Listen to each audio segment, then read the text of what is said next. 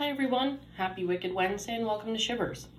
With Mother's Day just passing us by, I wanted to talk today about famous or infamous mothers in horror movies. These iconic women have shaped many of the movies that we know and love today. Starting off this list with the most recent horror movie, Evil Dead Rise, is the latest film in the Evil Dead franchise. The main character of the film, Elle, or Ellie, is a single mother of 3 kids, really just doing what she can to get by.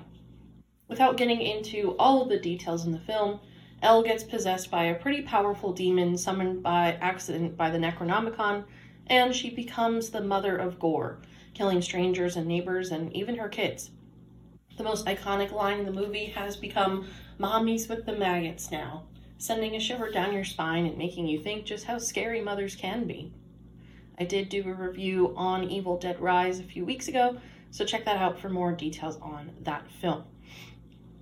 The next movie on the list is a movie from 2013 called Mama. This is a horror movie revolving around the idea of mother and what it's like to lose your kids.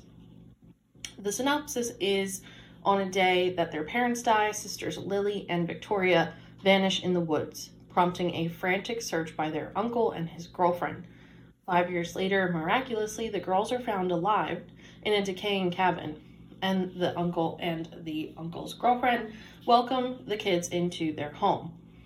After the girlfriend tries to reintroduce the children to normal life, she finds that someone or something still wants to tuck them in at night.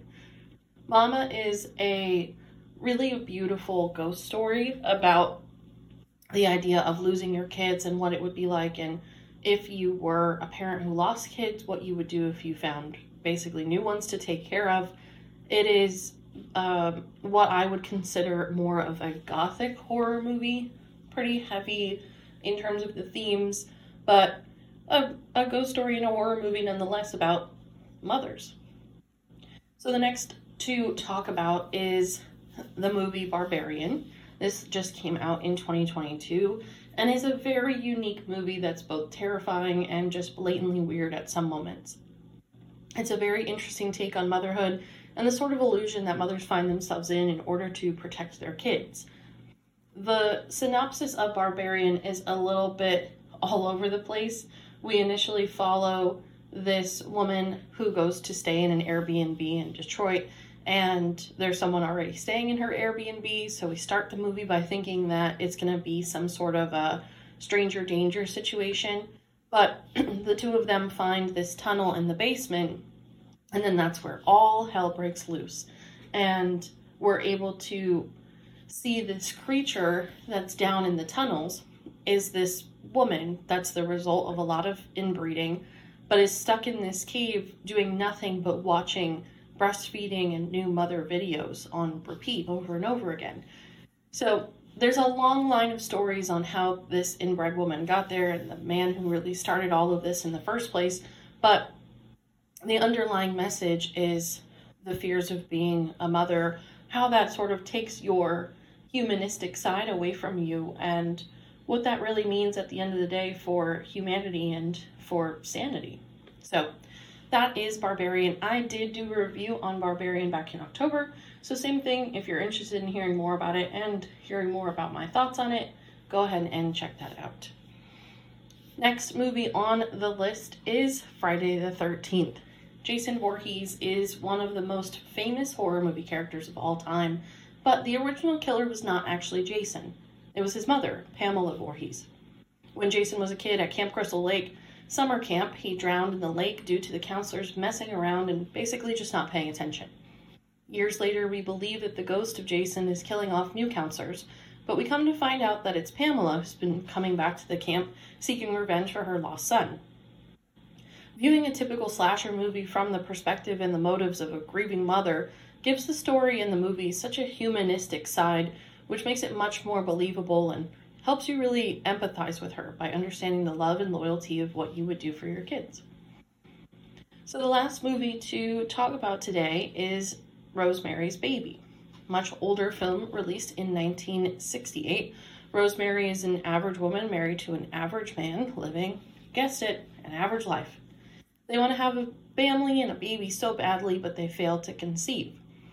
After moving to New York City into an apartment, Rosemary almost immediately gets pregnant, but doesn't believe that her baby is human.